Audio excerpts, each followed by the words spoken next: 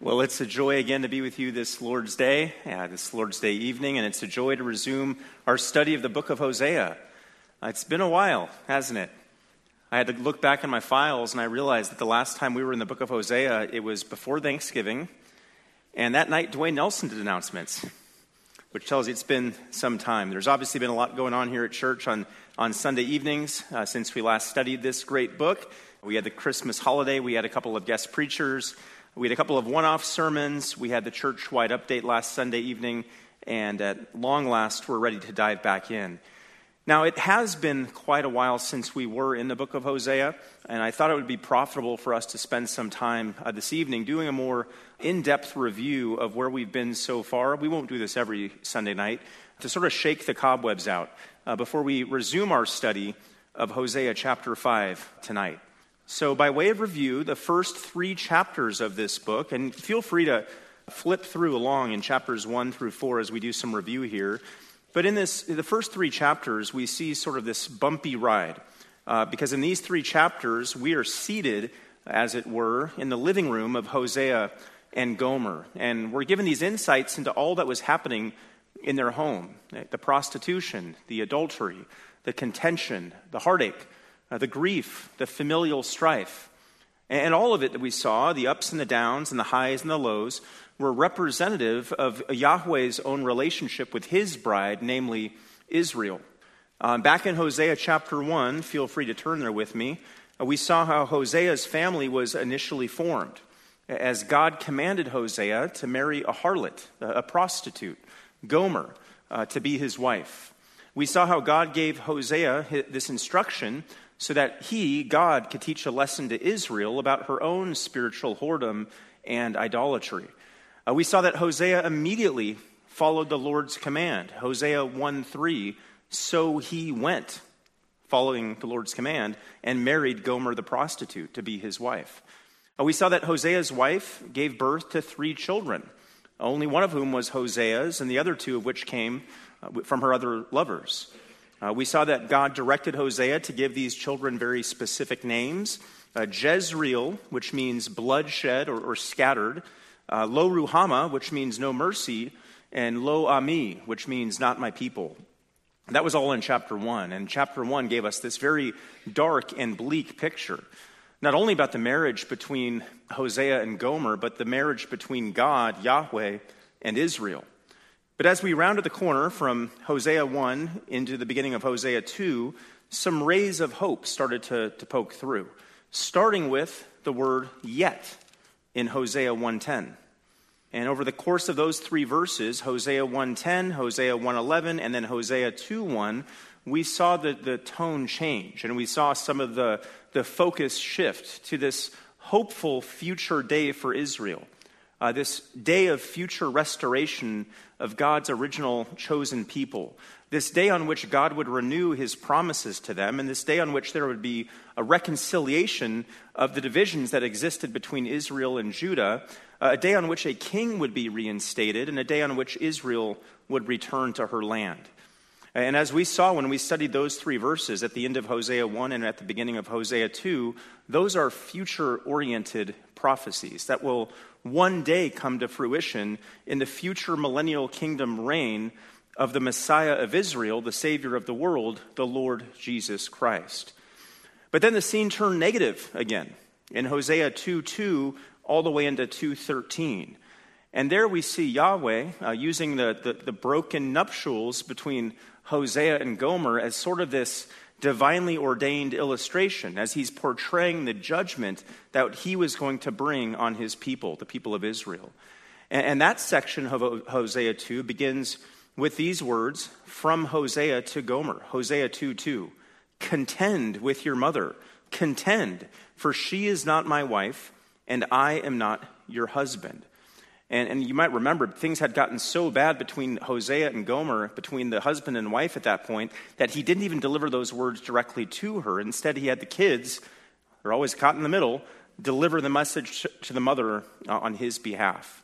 And after that, God proceeded to issue threat after threat against his people of judgment that was going to come upon them in the future. Hosea 2:3, he says, I will strip her naked and expose her as on the day when she was born. I will also make her like a wilderness, make her like desert land, and slay her with thirst. Hosea 2:6, I will hedge her way up with thorns, and I will build a wall against her so that she cannot find her paths. Hosea 2:9, I will take back my grain at harvest time and my new wine in its season. I will also take away my wool and my flax given to cover her nakedness.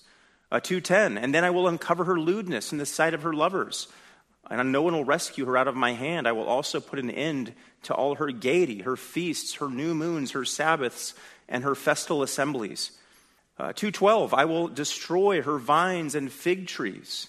And then 13, I will punish her for the days of the Baals when she used to offer sacrifices to them and adorn herself with her earrings and her jewelry and follow her lovers so that she forgot me, declares the Lord. See, God was going to bring all this judgment on Israel in this 8th century BC context because, as we just read there in verse 13, she forgot me. Israel had forgotten her Lord. But then, as we saw in the rest of Hosea 2, from 14 down to 23, God hadn't forgotten Israel.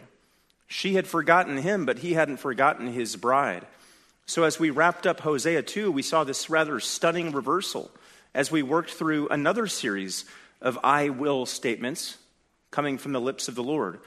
And these I will statements were not pointing to judgment on his people, but instead, these were I will statements that were rooted in tenderness toward his people, care for his people, love for his people.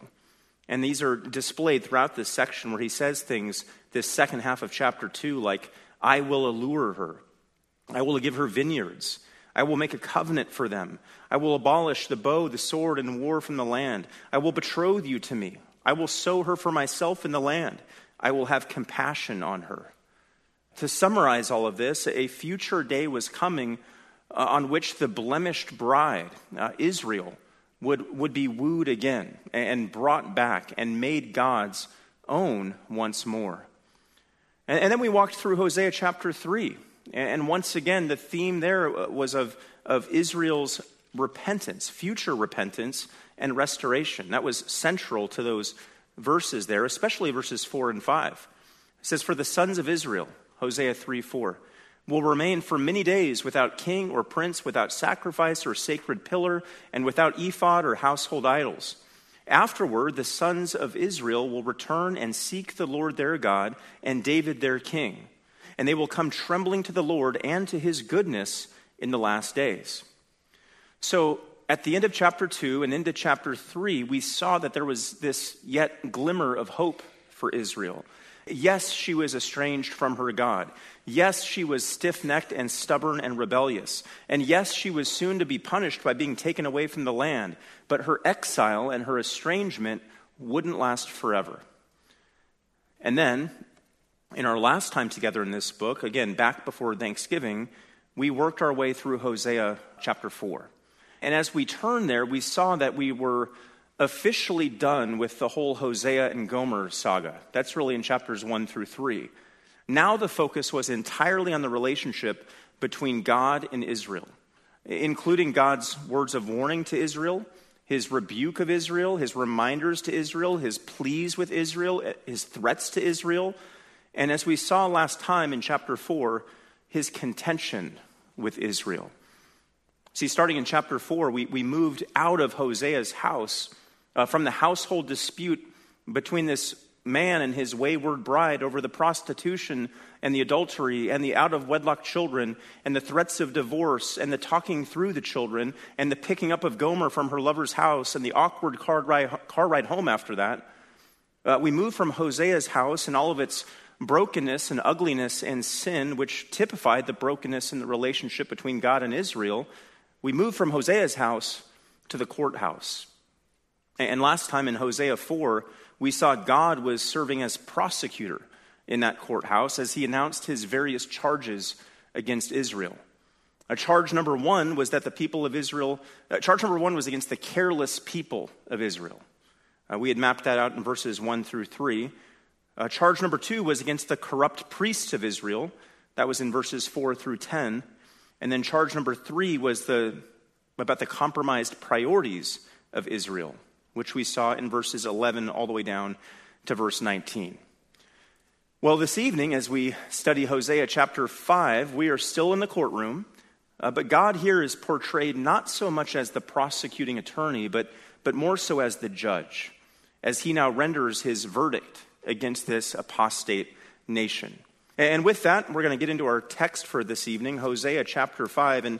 And fair warning, kind of like last time, this is going to be one of those fasten your seatbelts kind of evenings, because I plan to go through this entire chapter tonight, all 15 verses, as we take the section as a whole. Let's go ahead and read it together.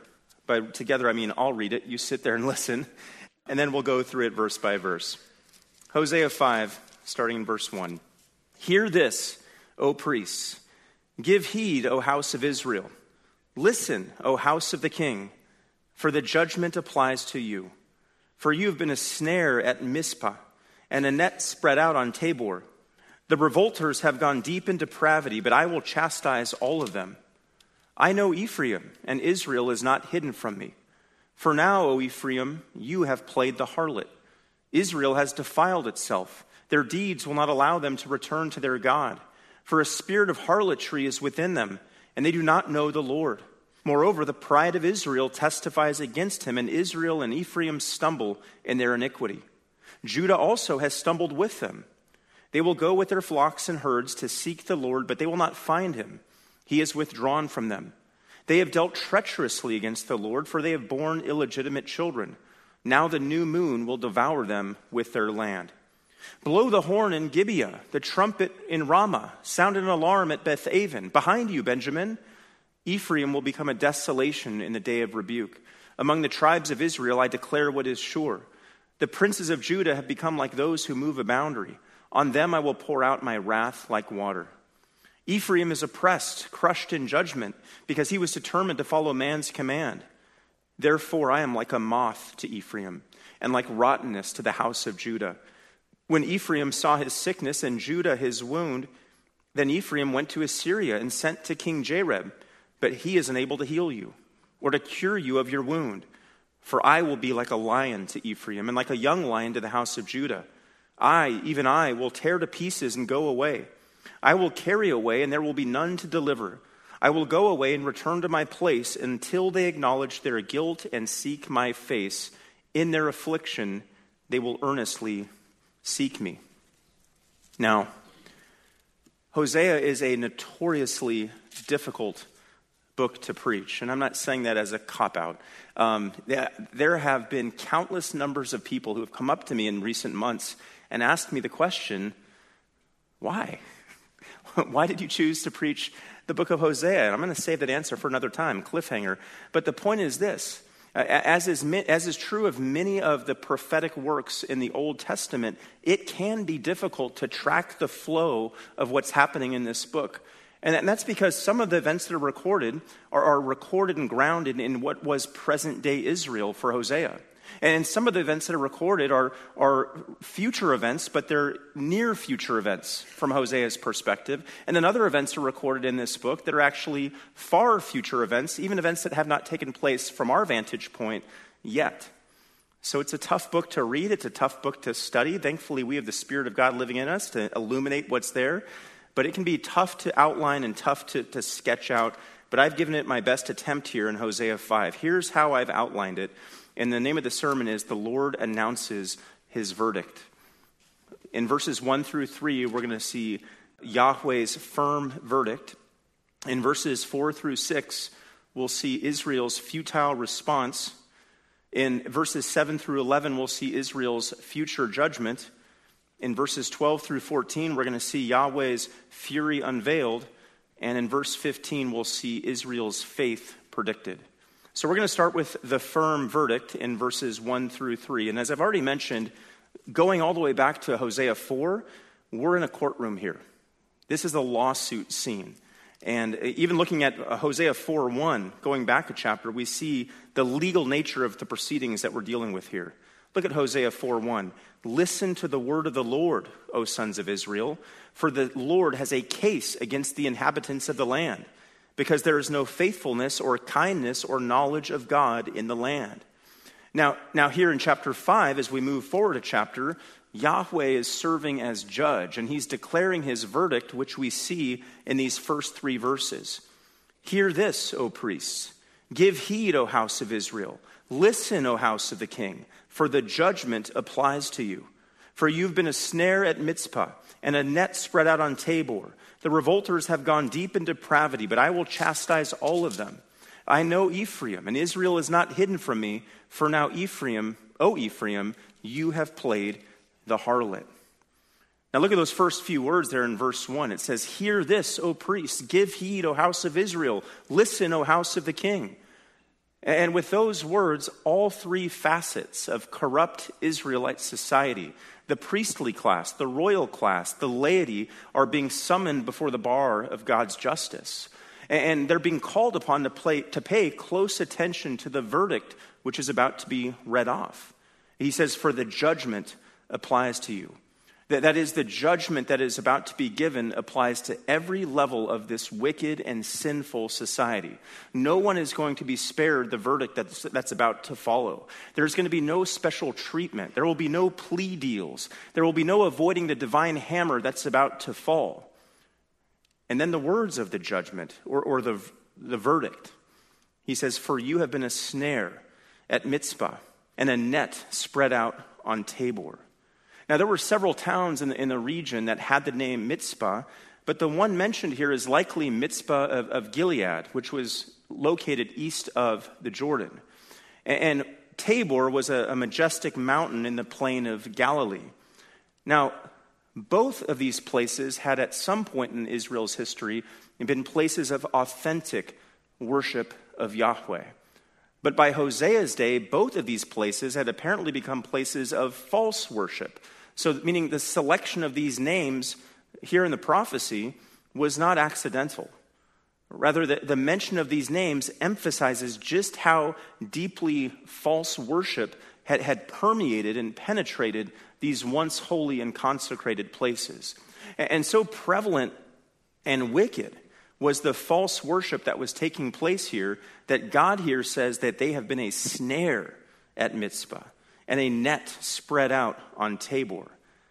Now, if you've done any sort of reading in the Old Testament, you would know that in the context, whenever you see those words snare or net, it's usually in the context of God warning Israel about becoming ensnared or trapped or taken by the various pagan people groups of the land. But here it's reversed, where he's saying, as he indicts and judges Israel as a nation and as a people, that they themselves are workers of iniquity and corruption and immorality.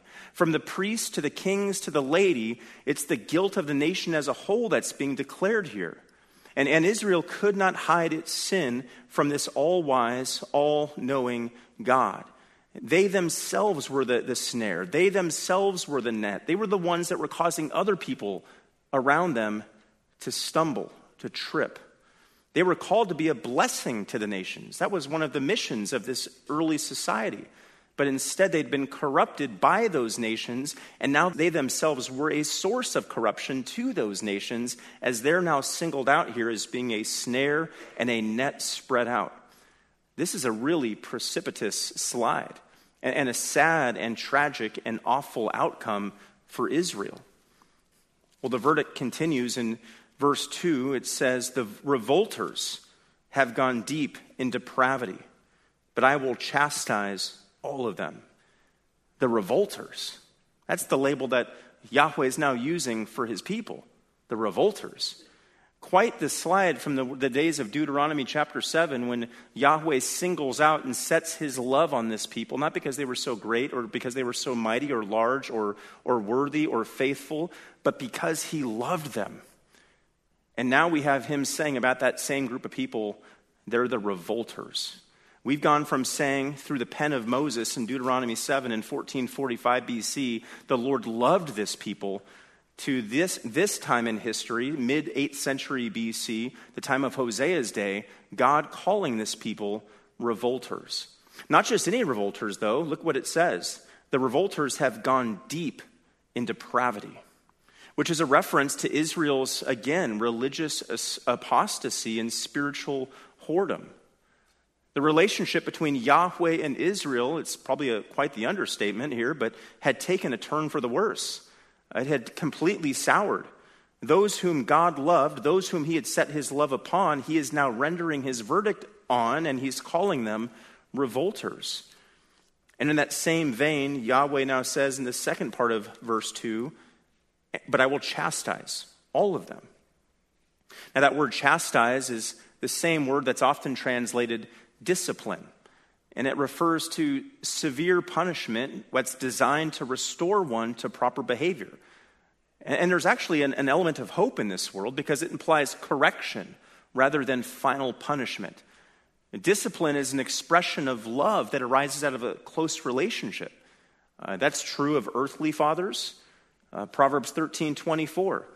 He who withholds his rod hates his son, but he who loves him disciplines him. Same word, diligently. And that's true of God our Father. It's true of our earthly fathers and true of God our Father. Proverbs 3:11 and 12. My son, do not reject the discipline of the Lord or loathe his reproof. For whom the Lord loves, he reproves, even as a father corrects the son in whom he delights.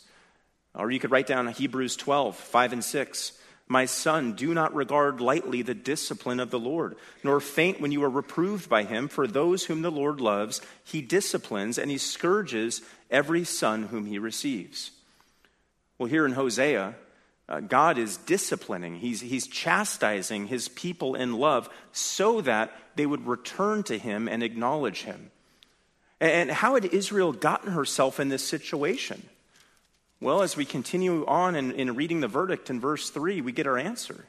Look at verse 3. He says, I know Ephraim, and Israel is not hidden from me. Now, right away, you'll note that both Ephraim and Israel are mentioned here. And in this context, Israel and Ephraim, they make up together the northern kingdom. And as they're being used here, it's in contrast to Judah, the southern kingdom. And what we see described here in verse 3 and in other places where we see Israel and Ephraim mentioned together is the northern kingdom being described jointly, all 10 tribes from the north. Yahweh here is reminding all of Israel, the entire northern kingdom, here in verse 3, that he is omniscient. Nothing is hidden from me, he says. He sees everything. The verdict that's being handed down here in this passage is not being handed down based on hearsay or shaky and unreliable witnesses. No, the all-wise, all-knowing, omniscient God of everything has seen it all. Though Israel may not know God, and though Israel may think that God doesn't see what they're up to, he reminds them here that he certainly does know them. I know Ephraim, and Israel is not hidden from me.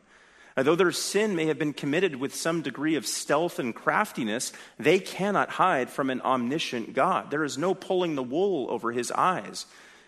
And what is it that he had seen? What is it that he knew about them? Well, the rest of verse 3 tells us. It says, For now, O Ephraim, you have played the harlot. Israel has defiled itself. The Lord, in other words, had witnessed with total clarity, with perfect high-definition resolution, before there was such a thing as high-definition resolution, Israel's sordid track record of spiritual prostitution and impurity and uncleanness, which led to this nation now being in the position it finds itself in, facing exile at the hands of a foreign invader and sitting under the judgment of God. We get a summary taste of what's being described here in this verdict in verses 1 through 3 in Psalm 106. Psalm 106, verses 34 through 39. There the psalmist, speaking of Israel, says, They did not destroy the peoples as the Lord commanded them. This is speaking of the Israelites not commanding the other surrounding nations. But they mingled with the nations and learned their practices and served their idols, which became a snare to them. See, there Israel is the one who's ensnared. They even sacrificed their sons and daughters to the demons and shed innocent blood, the blood of their sons and their daughters, whom they sacrificed to the idols of Canaan. And the land was polluted with the blood. Thus they became unclean in their practices, and look at this familiar language, and played the harlot in their deeds. Israel's sin was not hidden from Yahweh, just as our sin today is not hidden from him. No human creature, whether in ancient Israel or today in modern society, is capable of hiding not only our actions from God, but our thoughts from God. He sees it all and he knows it all. And in Israel's case, they were about to face judgment for their sinful, idolatrous practices. So that takes us through the first part of chapter 5, Yahweh's firm verdict. Next, we're going to see Israel's futile response in verses 4 through 6. I'll read it first. It says, "Their deeds will not allow them to return to their God, for a spirit of harlotry is within them, and they do not know the Lord.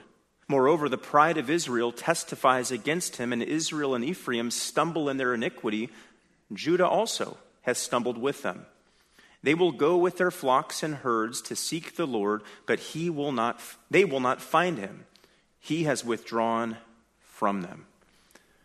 Let's pick it up in verse 4, where it says that their deeds will not allow them to return to their God, for a spirit of harlotry is within them, and they do not know the Lord.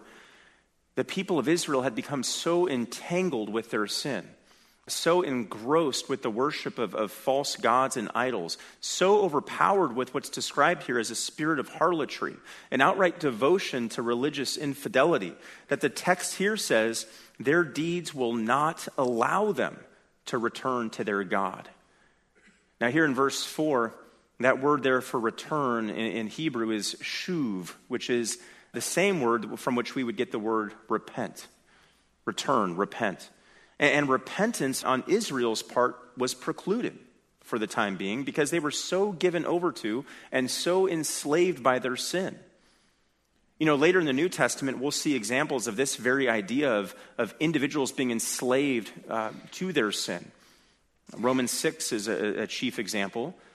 But there's other examples where you see this undercurrent in the New Testament of people being unable, apart from the divine grace, a divine work of the grace of God, to repent and return to him because of their deadness, because of their enslavement to their wicked ways. 1 Corinthians 2:14 says, "But a natural man does not accept the things of the Spirit of God, for they are foolishness to him, and he cannot understand them, because they are spiritually appraised." Or Titus 3:3, speaking of the old man, says, "For we also once were foolish ourselves, disobedient, deceived, enslaved to various lusts and pleasures." In Hosea's day, that's what was happening on the national level with Israel. The Israelites of this time were prisoners of their own sinful habits and practices, and short of a divine intervention and assistance from God, they were, the text says, incapable of returning to their God. And that was because there was this spirit of harlotry within them, and they do not know the Lord.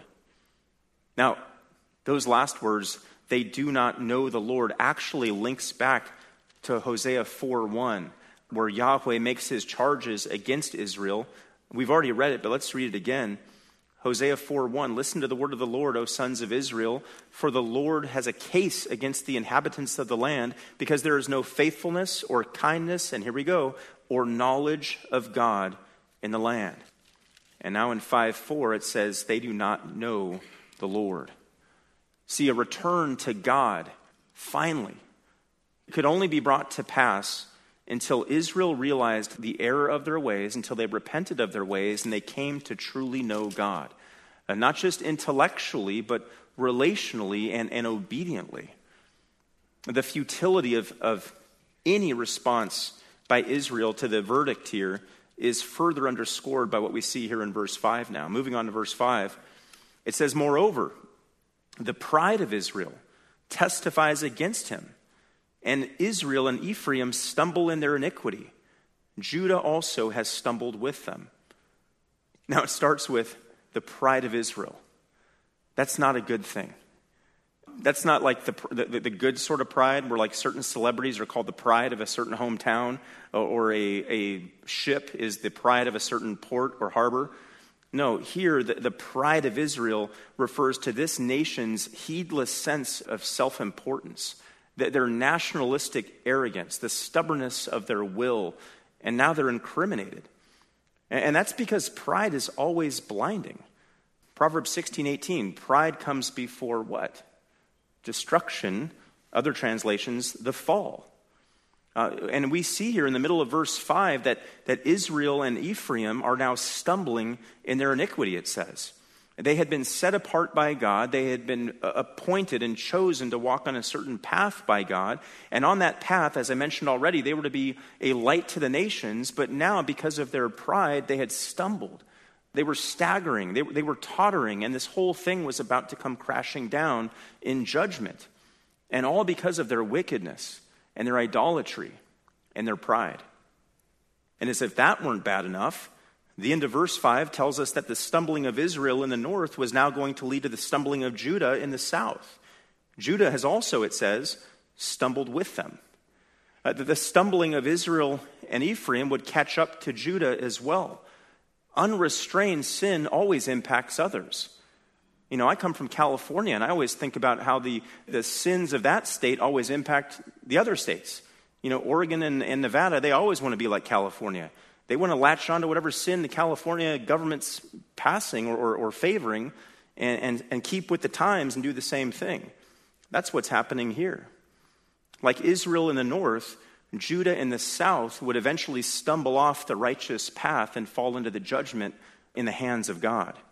And that's exactly what we see recorded in the Old Testament in both the Kings and the Chronicles. Well, rather than reflecting on its sinful ways, and rather than showing any remorse, and rather than repenting and turning to God, Israel, in its pride, we're going to see, resorted to the sacrifice of animals and to the shedding of blood in an effort to make peace with God and to return to God. Look at the first part of verse 6. They will go with their flocks and herds to seek the Lord.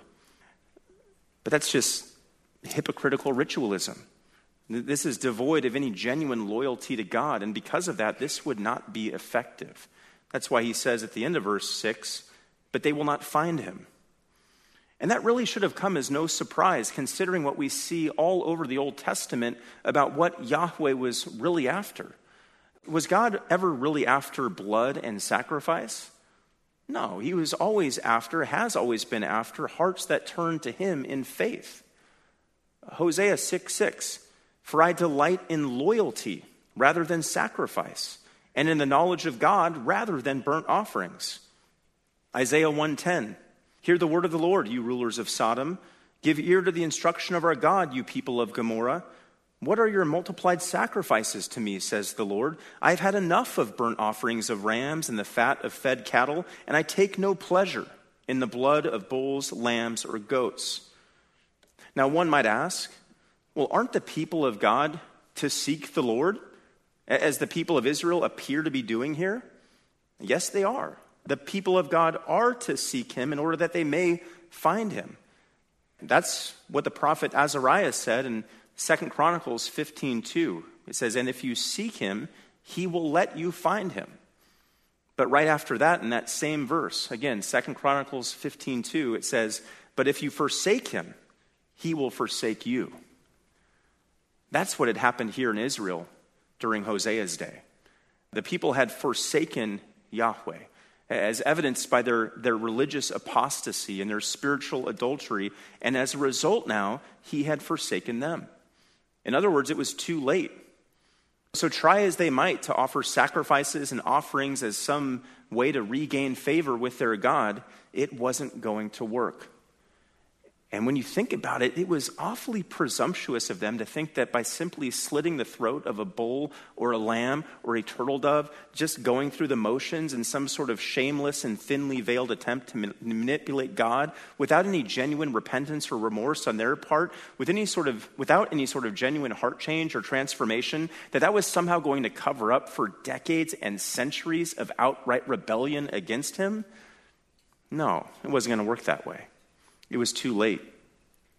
Verse 6, they will go with their flocks and herds to seek the Lord, but they will not find him. He is withdrawn from them. And that's really the worst of it.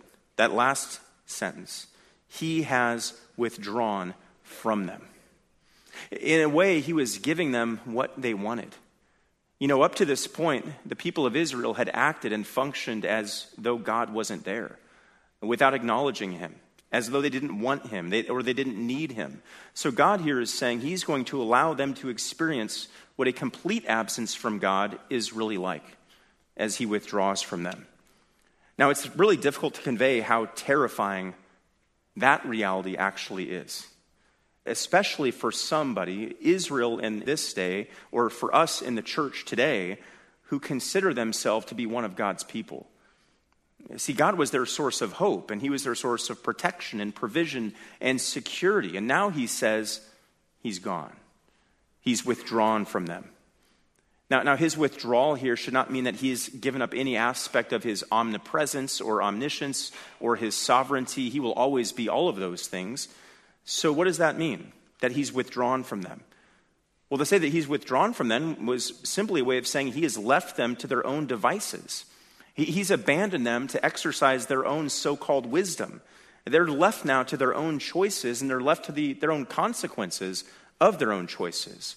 They're utterly alone now, on their own. They wanted to be free from God. They got what they wanted, and it's terrifying. So we've seen the firm verdict. We've seen Israel's futile response. Next, in verses 7 through 11, we have Israel's future judgment. Verse 7, they have dealt treacherously against the Lord, for they have borne illegitimate children. Now the new moon will devour them with their land. Blow the horn in Gibeah, the trumpet in Ramah, sound an alarm at Bethaven. Behind you, Benjamin. Ephraim will become a desolation in the day of rebuke. Among the tribes of Israel, I declare what is sure. The princes of Judah have become like those who move a boundary. On them I will pour out my wrath like water. Ephraim is oppressed, crushed in judgment, because he was determined to follow man's command. So starting in verse 7, where he says, they have dealt treacherously against the Lord, for they have borne illegitimate children. The dealing treacherously with the Lord is referring again to their spiritual infidelity. And by prostituting itself or themselves by chasing after false gods, much like Gomer prostituted herself by chasing after all the false lovers, the result was Israel, it says here, had borne illegitimate children, or the people of Israel. Now, surely there were men, Israelite men, who had somehow at this stage of history become involved with cultic temple prostitutes as they worshiped the various false gods of the day. And surely some of those sexual encounters led to pregnancies, which led to actual illegitimate children. I don't think that's actually at the heart of what's being referred to here. Instead, what is being condemned here are the generational consequences of Israelites intermixing with these pagan tribes and these cultures that surrounded them, which was warned against over and over in the Old Testament. Deuteronomy 7, 3 and 4. You shall not intermarry with them. Speaking of the tribes of the land. You shall not give your daughters to their sons, nor shall you take their daughters for your sons, for they will turn your sons away from following me, this is God speaking, to serve other gods. Then the anger of the Lord will be kindled against you, and he will quickly destroy you. And we don't have to get too far into Israelite history. We get just to Solomon, and we see him succumb to this very temptation as he marries the various wives and takes on all the concubines, and then the consequences that flow from that. Well, further words of judgment come at the end of verse 7. He says, the new moon will devour them with their land. Now, the new moon, the reference there, ties back to Israel's involvement in various religious festivals during this time, including a new moon celebration that we saw back in Hosea chapter 2. And though these festivals had some sort of at least external religious aim and religious description, what's being said here is these would not stave off the destruction that was coming upon Israel. Rather, they would hasten it. Because like their futile offerings and sacrifices, the people's ritualistic participation in these festivals, they weren't going to placate Yahweh if the heart hadn't really been changed. It would only provoke him as he brought judgment upon them. And the result is the new moon, they would be devoured in the land, defeated. And these invaders are getting closer and closer, and the day of judgment's getting nearer and nearer, which is why we see the words here in verse 8, blow the horn in Gibeah, the trumpet in Ramah, sound an alarm at Bethaven, behind you, Benjamin. So this verse opens with this battle cry and this triple repetition here. Blow the horn and blow the trumpet and sound the alarm. It's underscoring the urgency of the situation. These are way more serious than the tornado alerts that apparently many of you ignore in the summertime. No, judgment here is threatened, and the threat is serious, and the threat is imminent, and the enemy is already upon them, and Israel's watchmen here are to sound the alarm. Not only that, though, the fear here is that this judgment is going to be massive and comprehensive. And we can say that because of the geographic markers that are used here in this section of Hosea. So you have to remember that Hosea was a prophet to the northern tribes. And what he's doing here, as Assyria comes from the northeast, as you're sitting in Israel, he's warning the cities of Gibeah, Ramah, and Beth-aven, and as well as the territory of Benjamin. Well, all of those places were in the south, far south of the Israel stronghold. So the idea here is that the northern border is about to break as the Assyrians are preparing to come in and invade Israel. But what's being done here is there's already a warning that's being given to the southern tribes and the southern cities and the southern territories, because apparently the Assyrians are going to comprehensively sweep through the land and conquer and take over all of it. I couldn't come up with a better illustration than this. This would be like if we here in Lincoln caught wind that South Dakota was about to invade Nebraska. And we heard that they were not only going to overtake Nebraska, but they were going to overtake every part of the state, south, north, east, and west. We would want, I had to do some geographical research for this, the good folks in Valentine to let us know down here in Lincoln that was the plan of the South Dakotans, right? We'd want to know that, hey, they have these plans to take over not just the northern part of our state, but the whole state, so sound the alarm. Let us know so we can gather the troops and blast the air raid sirens and all the rest. And that's the idea here. The Assyrian invasion from the north was going to impact not only Israel in the north, but Judah down in the south. And that's what we see recorded in 2 Chronicles 28, where both north and south are sacked and destroyed by Assyria. So the signals and the warnings, they were ultimately futile, because this call to arms that we see in verse 8 could not save Israel. Look at verse 9. It says, if Ephraim will become a desolation in the day of rebuke. Ephraim, all of Israel, would be devastated. And it would happen in this way. And it was certain to take place just as it's recorded here because of what we see at the end of verse 9. Note what it says. Ephraim will become a desolation in the day of rebuke. Among the tribes of Israel, I declare what is sure. I don't want to lose sight of those words there. I declare, Yahweh speaking here, what is sure. God's proclamations, God's pronouncements, his statements, his predictions, his words are infallible, inviolable. And at some point, each one of them will be fulfilled. And Ephraim, it says here in verse 9, will become a desolation, a ravaged wasteland, an eyesore, a shame to its neighbors, because God had decreed that very thing would happen. And he, in fact, had decreed that very thing would happen some 700 years earlier, back in Leviticus 26. There on the plains of Sinai, as Moses is given the law, and he's now giving the law to the Israelites and explaining to them the blessings for obedience and the curses for disobedience that attach to the law. And in Leviticus 26, 32 and 33, he says, I will make the land desolate, so that your enemies who settle in it will be appalled over it. You, however, I will scatter among the nations and will draw out a sword after you as your land, talking to the Israelites, becomes desolate and your cities become waste. The judgment that was soon to come upon Israel in Hosea's day, in other words, was linked directly to the veracity of God's word. It truly never fails or fails to accomplish its purposes. It is certain and trustworthy and reliable, just as God himself is certain and trustworthy and reliable. Well, unlike the God who was about to judge them, the people who were about to be judged were anything but trustworthy. which we pick up on in verse 10. It says, "The princes of Judah have become like those who move a boundary. On them I will pour out my wrath like water." The princes of Judah have become like those who move a boundary. Now, moving boundaries was clearly forbidden under the old Mosaic law, Deuteronomy 19:14. To move a boundary was a form of thievery, theft, because you were basically claiming or annexing land which didn't belong to you. It was shady criminal behavior. And one who illegally moved boundaries, actually, in Deuteronomy 27:17, was to be cursed. Well, the princes of Judah here are singled out as being those who are like those who move a boundary. It's not saying that the princes of Judah were actually moving boundaries, but they were engaging in immoral behavior which was tantamount to or like moving a boundary. And so Yahweh here says at the end of verse 10, "On them I will pour out my wrath like water." As we saw back in verse 5, in fact, Judah was not exempt from the judgment that was coming upon their northern neighbors.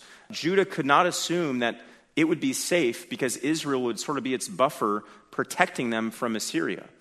No, the Assyrian army was able to readily reach as far down as Judah and bring judgment and calamity upon the southern tribes as well.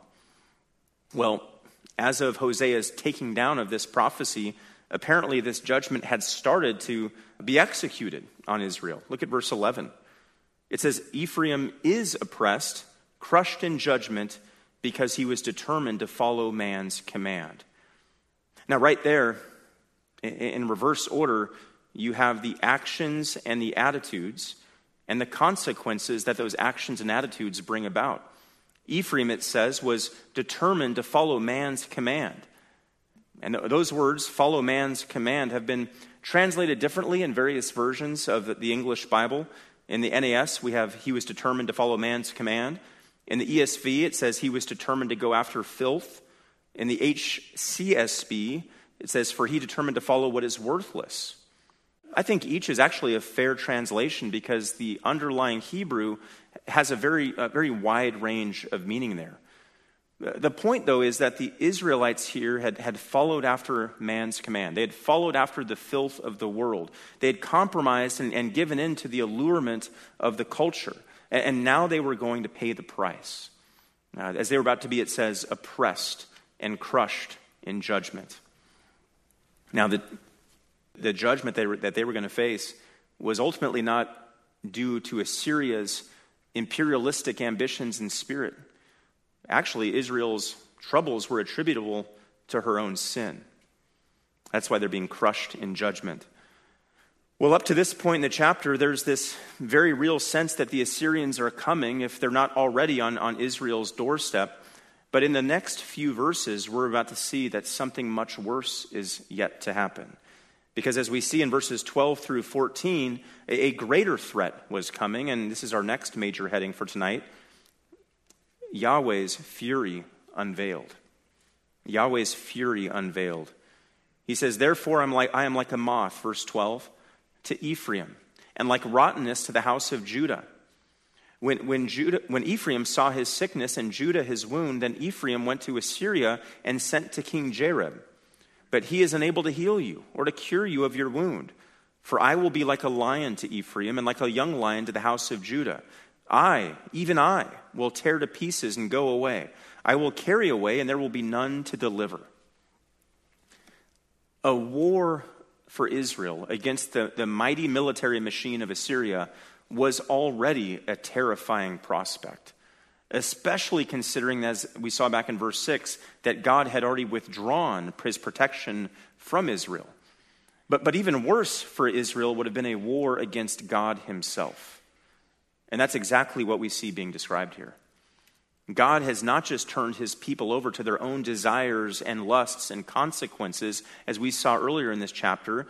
What part of this passage at least is telling us is that God now is at war with his own people. He is silently but effectively leading his people toward destruction. To Ephraim, it says, he was like a moth. Therefore, I'm a moth to Ephraim, verse 12. And of course, moths are destructive agents, specifically with our clothing. Further, God says, He is like rottenness to the house of Judah. And the rot that's being referred to here is an agent that eventually causes bones to decay. We see it referred to in Job and in the Proverbs.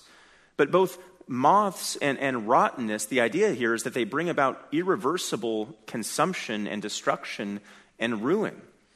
And so through this figurative language, God here is saying that he is sovereignly in control of this whole scene that's brewing between the nations. He's sovereign not only over his people, Israel, but he's sovereign over Assyria. And in fact, he is causing Assyria to serve him and his purposes ultimately as Israel's invaders, to teach them a lesson, to chastise them, to discipline them for the many grievous sins they had committed against him.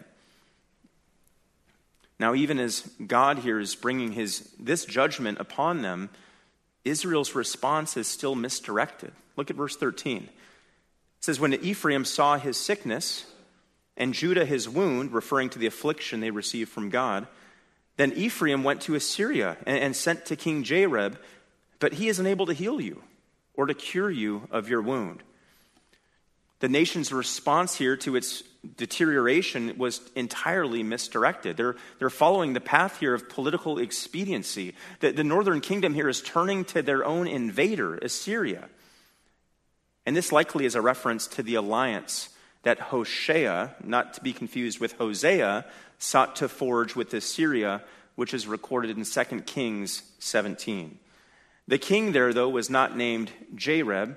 In fact, there is no record of a king Jareb in Assyria. What is happening here is that Jareb in Hebrew means warrior, and Hosea here is simply acknowledging the Assyrian king, Shalmaneser, as the great king here, calling him Jareb because he's this mighty warrior king that Israel sought to pay tribute to. But the main point in all of this is that rather than returning to their God, the God who loved them, the God who they had turned their back on, the God who actually could do something about their current plight, instead of going to that God, they linked arms with a pagan nation. Again, but not just any pagan nation, a bloodthirsty pagan nation which had its sights set on conquering them. Israel, in seeking assistance from Assyria, was effectively saying, "Dear Assyria, please spare me from my God." It was odd, it was sad, and ultimately it was a pathetic maneuver which didn't work. At the end of verse 13 it says, "But he," meaning the king of Assyria, "is unable to heal you or cure you of your wound." And that's historically provable. Assyria wasn't running a charity. They weren't in the business of caring for their own prey. They were a greedy, land-grabbing nation who would eventually topple Israel. So Israel seeks help from their enemy, Assyria. They don't get the help they wanted. Now they're fully exposed and unable to defend themselves. And look at what comes next in verse 14. "For I," again, this is God speaking, "will be like a lion to Ephraim, and like a young lion to the house of Judah. Even I, will tear to pieces and go away. I will carry away, and there will be none to deliver." The judgment here of Yahweh against his people is no longer portrayed as being slow and progressive like it would be with a moth or with rot. Instead, it's portrayed here as being sudden and violent. The way a lion's destruction of its prey is sudden and violent. He will be, it says, like a lion to Ephraim and a young lion to the house of Judah.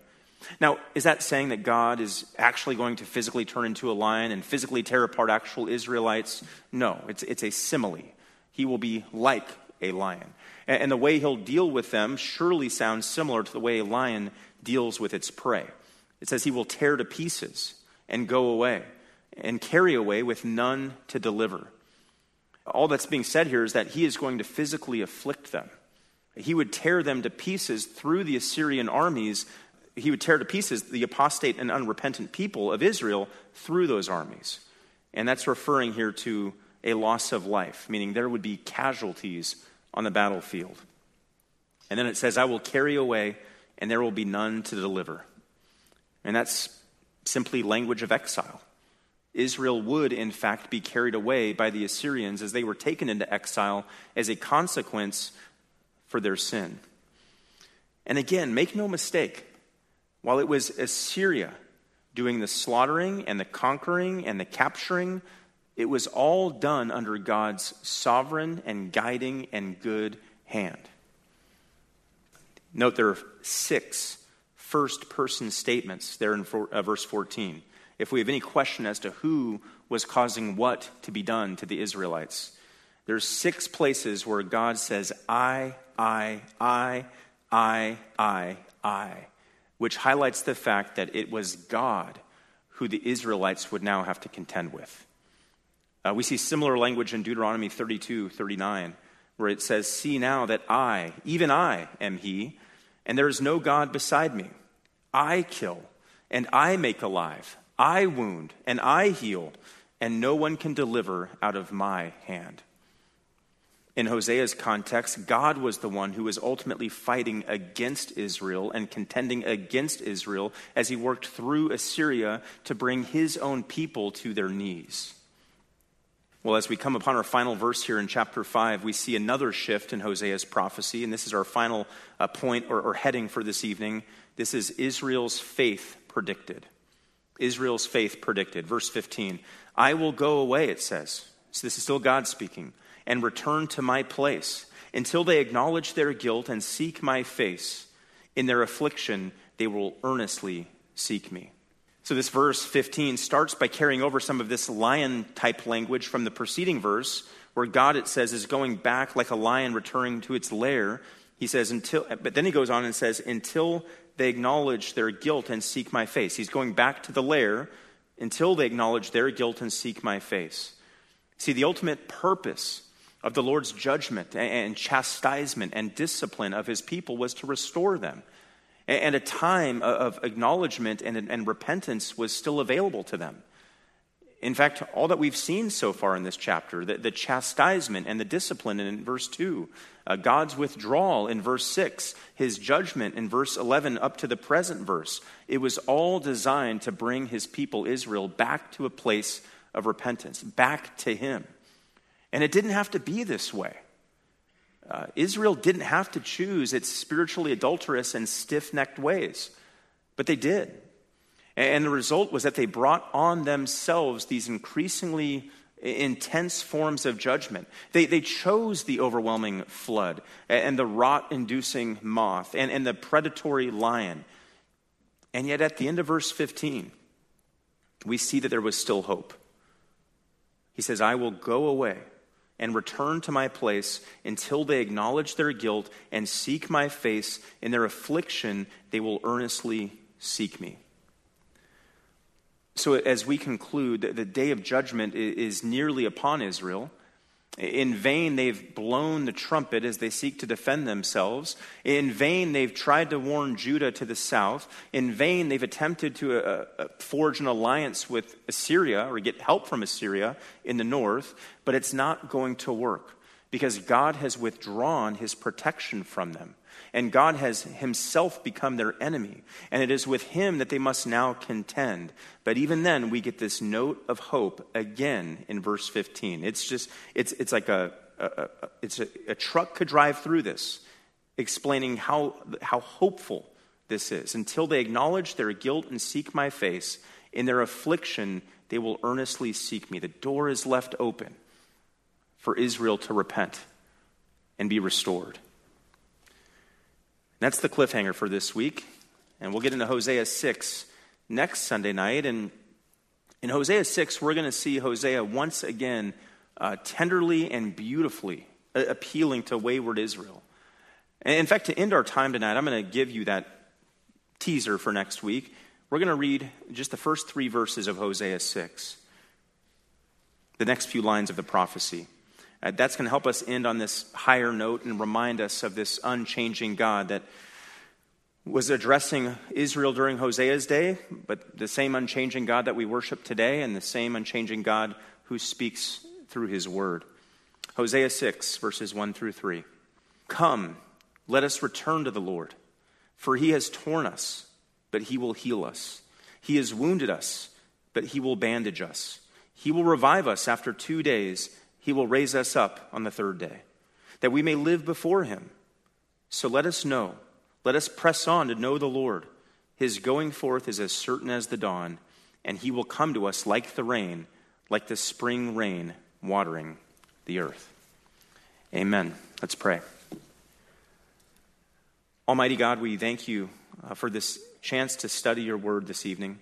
We thank you for the many lessons that the book of Hosea teaches us. The lessons about you and your character, your holiness, your demand for faithfulness from your people, your unchanging faithfulness, your hatred of sin, your love for righteousness, your patience, your mercy, your long-suffering nature, your loving kindness. These traits, these attributes of who you are stitched throughout the book of Hosea. And I pray that as we go through it, we are continually in awe of who you are. We aren't the Israelites. We're the church. But there certainly are ways in which we can benefit from this book. Behold your character. Behold what pleases you, what honors you, and what brings you glory. And so we, as those who have been bought by the Messiah of Israel, the Lord Jesus Christ, simply say thank you for this book. Thank you for its lessons. But most importantly, thank you for the God who stands behind it. You, God, our God, the God of all. We give you thanks and praise, and pray all this in Jesus' name. Amen.